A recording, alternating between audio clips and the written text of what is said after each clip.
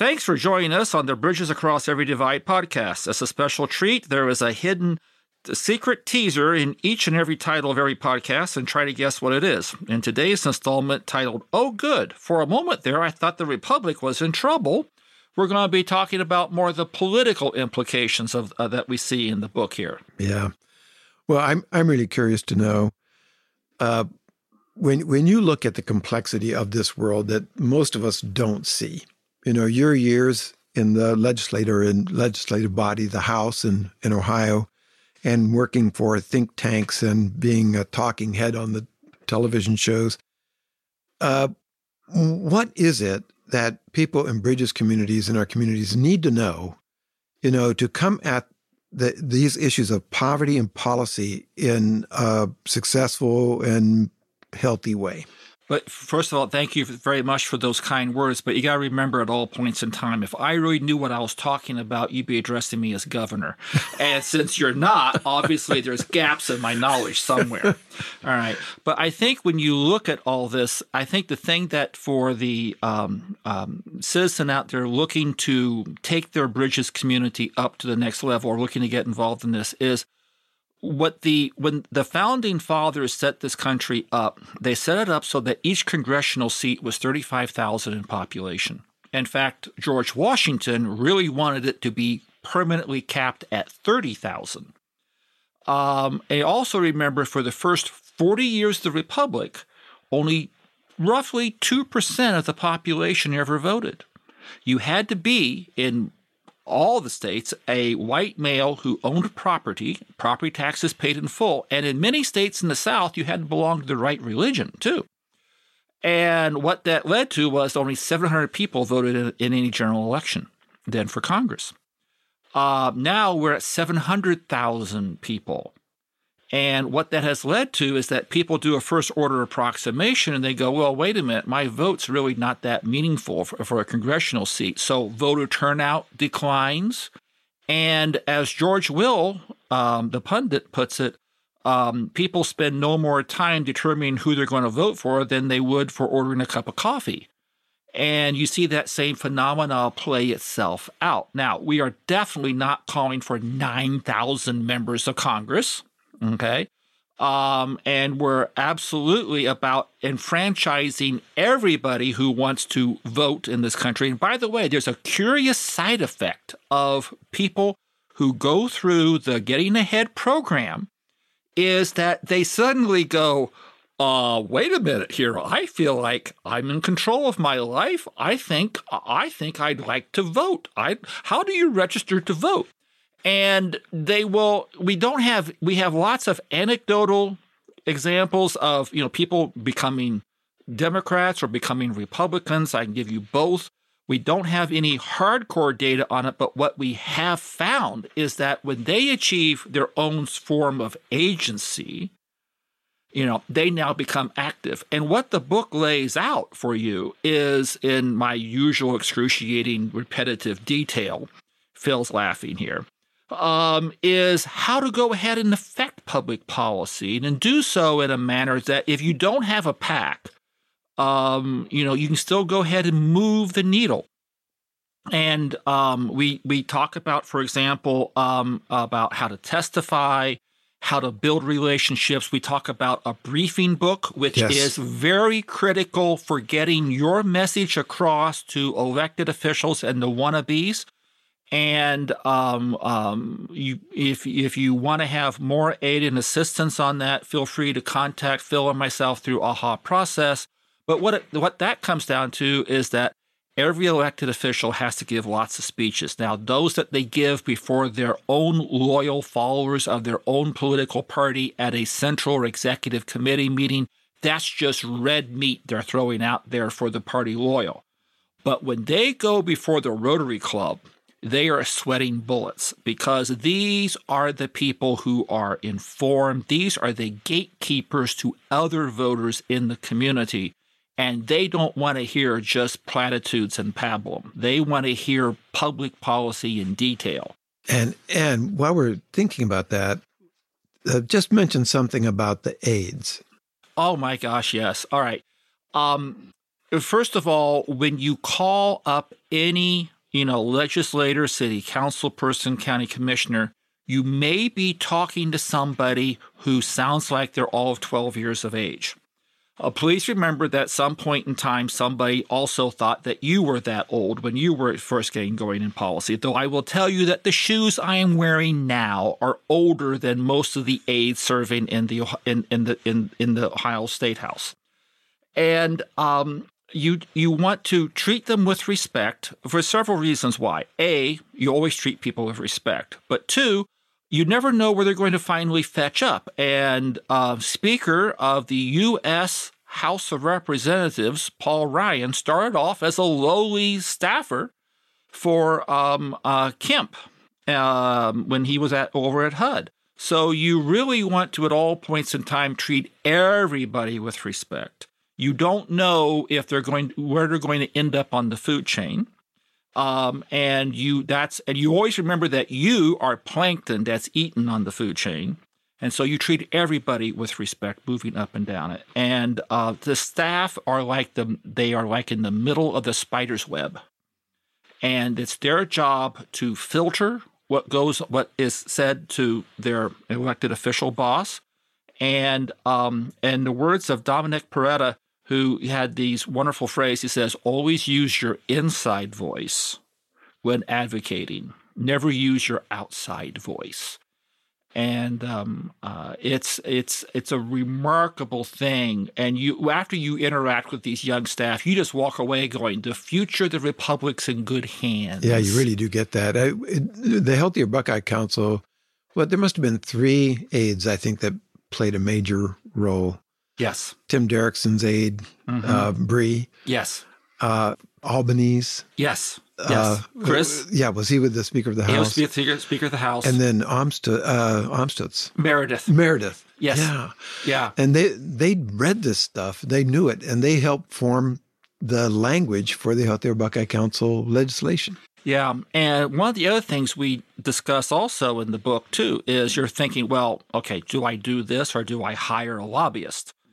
And we also go into detail of how to recognize, do you need to hire a lobbyist, or can you simply do it on your own?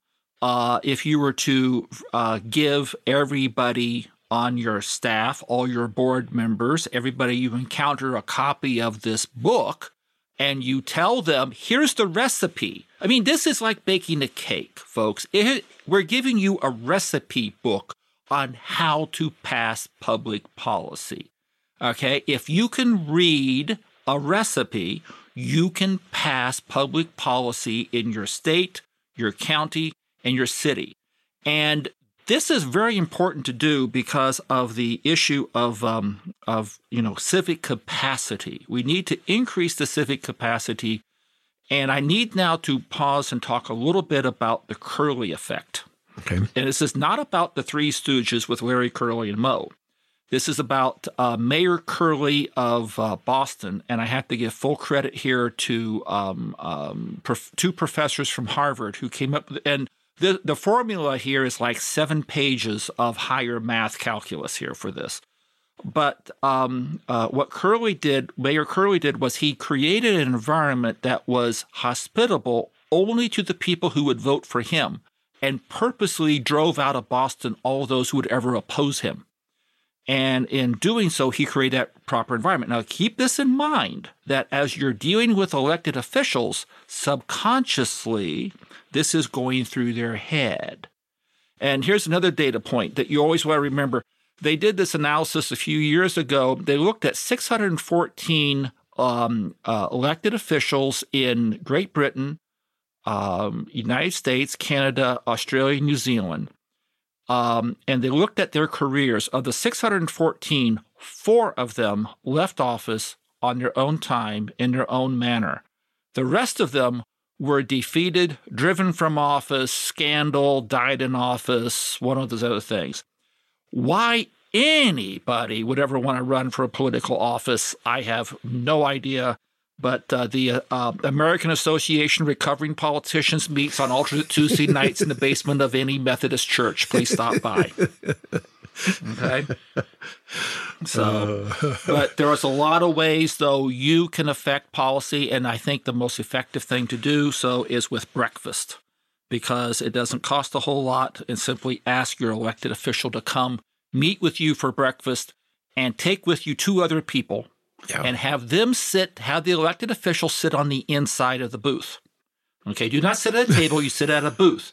The reason you sit at a booth is so that when somebody else comes walking by and that elected official knows that person, they can't jump up and start shaking their hand, because you have paid for those pancakes. And you want to do it at a place that serves breakfast, because that's populated by the ordinary people, or as I say in Ohio, Bobby and Betty Buckeye. Okay? And you want them to be reminded about all the Bobby and Betty Buckeyes, or the Harry and Harriet Hoosiers that are out there, okay? And you want to be reminded of that the world is a lot more ordinary people out there than there are the ruling elite at the club. And you want them to go there and you go, wow, and be reminded that. And it'll cost you $11.85, okay? But it's well worth it, and that's how you begin to build relationships, is through that type of a structure. Yeah. So when you were going through the halls of the State House, what was probably the most surprising thing for you, Phil, as you were dealing with legislators? And, they were open to you, and they wanted to hear from you. That was a mystery to me, and that they would. And I think a lot of it had to do with the fact you were able to make the introduction, so people were receptive. And then I was just amazed that, we'd sit down around the table. The Speaker of the House was there early on. And I will say this, that you're not going to have much time. Right. So it has to be done. I think that's the value of the briefing book. That's the value of working. We spent more time with the aides. Yes. Right. During the formation of the Healthier Buckeye Council, language. But so I think it comes down to having someone to give you advice. And I think that's the kind of thing that you've done in our book.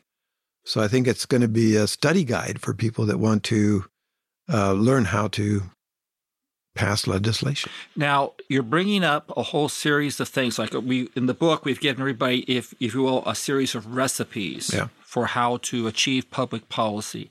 But one of the things that you've done to make the recipe clear for folks, so to speak, is a decision tree. Yeah. Can you elaborate a little bit about that decision tree? Well, I can give you an example, right? If you have a transportation problem and the individual's facing it, the first thing on the decision tree is what can the individual do? So they can walk, they can leave home early and make sure they catch a bus and not sure that they're going to hit all the buses just right because they don't run. Even they can get a bicycle, they can hitch rides with people, and they can get to work and they can be responsible. But that one solution to a transportation problem is not going to solve anyone else's problem. It's one guy who managed to do it. So if it doesn't serve more than one person, you move on to the next level. And so what they did at Cascade Engineering was they wanted to help solve this problem. So one thing they did was give everybody in the plant a free cab voucher that they carried in their purse or wallet. So if something happened to your car or if something happened, somebody was sick and you needed to get to work, you used that voucher and you got to work. They also, so that's an institutional solution, right? Yes. But there might still be more problems. So if you haven't covered it all, then you go to the community. And in Cascade Engineering, they went to the community and said, look, your bus system brings people to the last street in Grand Rapids, 35th Street, does not come to 36th Street where there are factories. If you would just drive your bus down our street, you could be bringing a whole lot of people to work too. So you just ask yourself, does this solve it totally for everybody at the institutional level? No. That's just one factory that got something done. Then you move up to the community and you've really made a much bigger impact on the problem for a whole lot more people. So basically it's ask and you shall receive. Well, It's don't stop with the first solution and think by one individual solved it, that's the final solution. So let me ask you this question. So as we're coming up now to the close of these podcasts, yeah. And so I'll put it into three different categories here. One, you are a already existing. You like me. You've heard the Bridges Out of Poverty and the Getting Ahead methodology, and it just completely resonates, and it begins to impact how you view almost all other aspects of public policy. Okay. What do you do then to go ahead and move forward with some of the ideals and ideas brought forward in the Bridges Across Every Divide book? Well, I think the first thing is you have to find other people that are attracted to it, that are using it too in your community, and form a collaborative. How would you do that? Well, it's just a matter of picking up the phone and, knowing who's in your community and finding out from AHA who else has been trained in your community. Okay. So we know where we've been doing training and who's buying our books, right? Okay. So we can help you. So you don't do this in other words, you're saying don't try to do this in a vacuum. No, and reach out, to us, and then we'll introduce you to the learning communities that are doing it and people in your own community. Yeah. And that's one of the most exciting things, is just learning from other people, and then you innovate. Then the next one would be then for for existing Bridges communities, what advice would you have them to do to take their current structure up the next level, a la Tocqueville meetings, things of that nature? I think that when the Bridges communities see this book, I'm going to be really interested as to what their thoughts are. What the people that we interviewed, are ready. They can see the value of getting good at policy. And I think if you're a novice group and you've only added 2 or 3 years, just make this part of your future story and realize that you're not done until you've actually had an impact at a higher level. And that means policy change. Yeah. The third group is my people, the elected officials. Yeah. And I think that for that group, that is the elected officials, that's the city managers, county administrators, township administrators, depends upon your local regional structure. It's your local, whoever at your state, however you define who's running the welfare shop for that county or city, however you're organized. They need to get a hold of the books, read the books that relate to their particular subset, but start off with Bridges Across Every Divide, because they need to know how this is impacting across the political spectrum and begin to go ahead and begin to heal some of the political divisions. Right. I mean, let's face it, you and I have had a wonderful time doing this book. I am a conservative Republican, and you are much more progressive than I am. Mm-hmm. And yet we've managed to work together collaboratively. Yep. And by golly, folks, if you can get a hard-headed German kraut like me to cooperate, this thing can work. Well, this is what we found out when we interviewed, in those communities that are doing this already. It exists. Mm-hmm. This is not theory we're talking about. We're just describing what has been happening on the ground in Bridges communities and saying this is inspiring. And we think that if you are a legislator, find out if anyone is using Bridges in your community and get to know them, right? And if you want to work on poverty in a constructive way, this is something that is going to be helpful to you and your whole community. So. And it will be helpful to you in your long term in your office, because it begins to fix these problems we see and frees up, then, frankly, money you can then spend on things that gets you more acclaim and a higher likelihood of being reelected, whether it is new roads or tax cuts or more funding for schools or more higher education buildings, whatever it is you're looking for, whatever you think is your key. So, well, we could chat longer, but we are having an old friend for dinner, by the way. And did any of you figure out the hidden teaser in each question? Is the closing line mostly, somewhat, a little bit, changed a little bit, from a famous movie hidden in each? When you read the book Bridges Across Every Divide, you will see that perhaps that despite the 217 footnotes and at 207 pages, we quote the Three Stooges as well. Okay? It is a serious book that should educate and inspire you. And frankly, if you do not tear up a little bit at the very last chapter, I think that we have failed.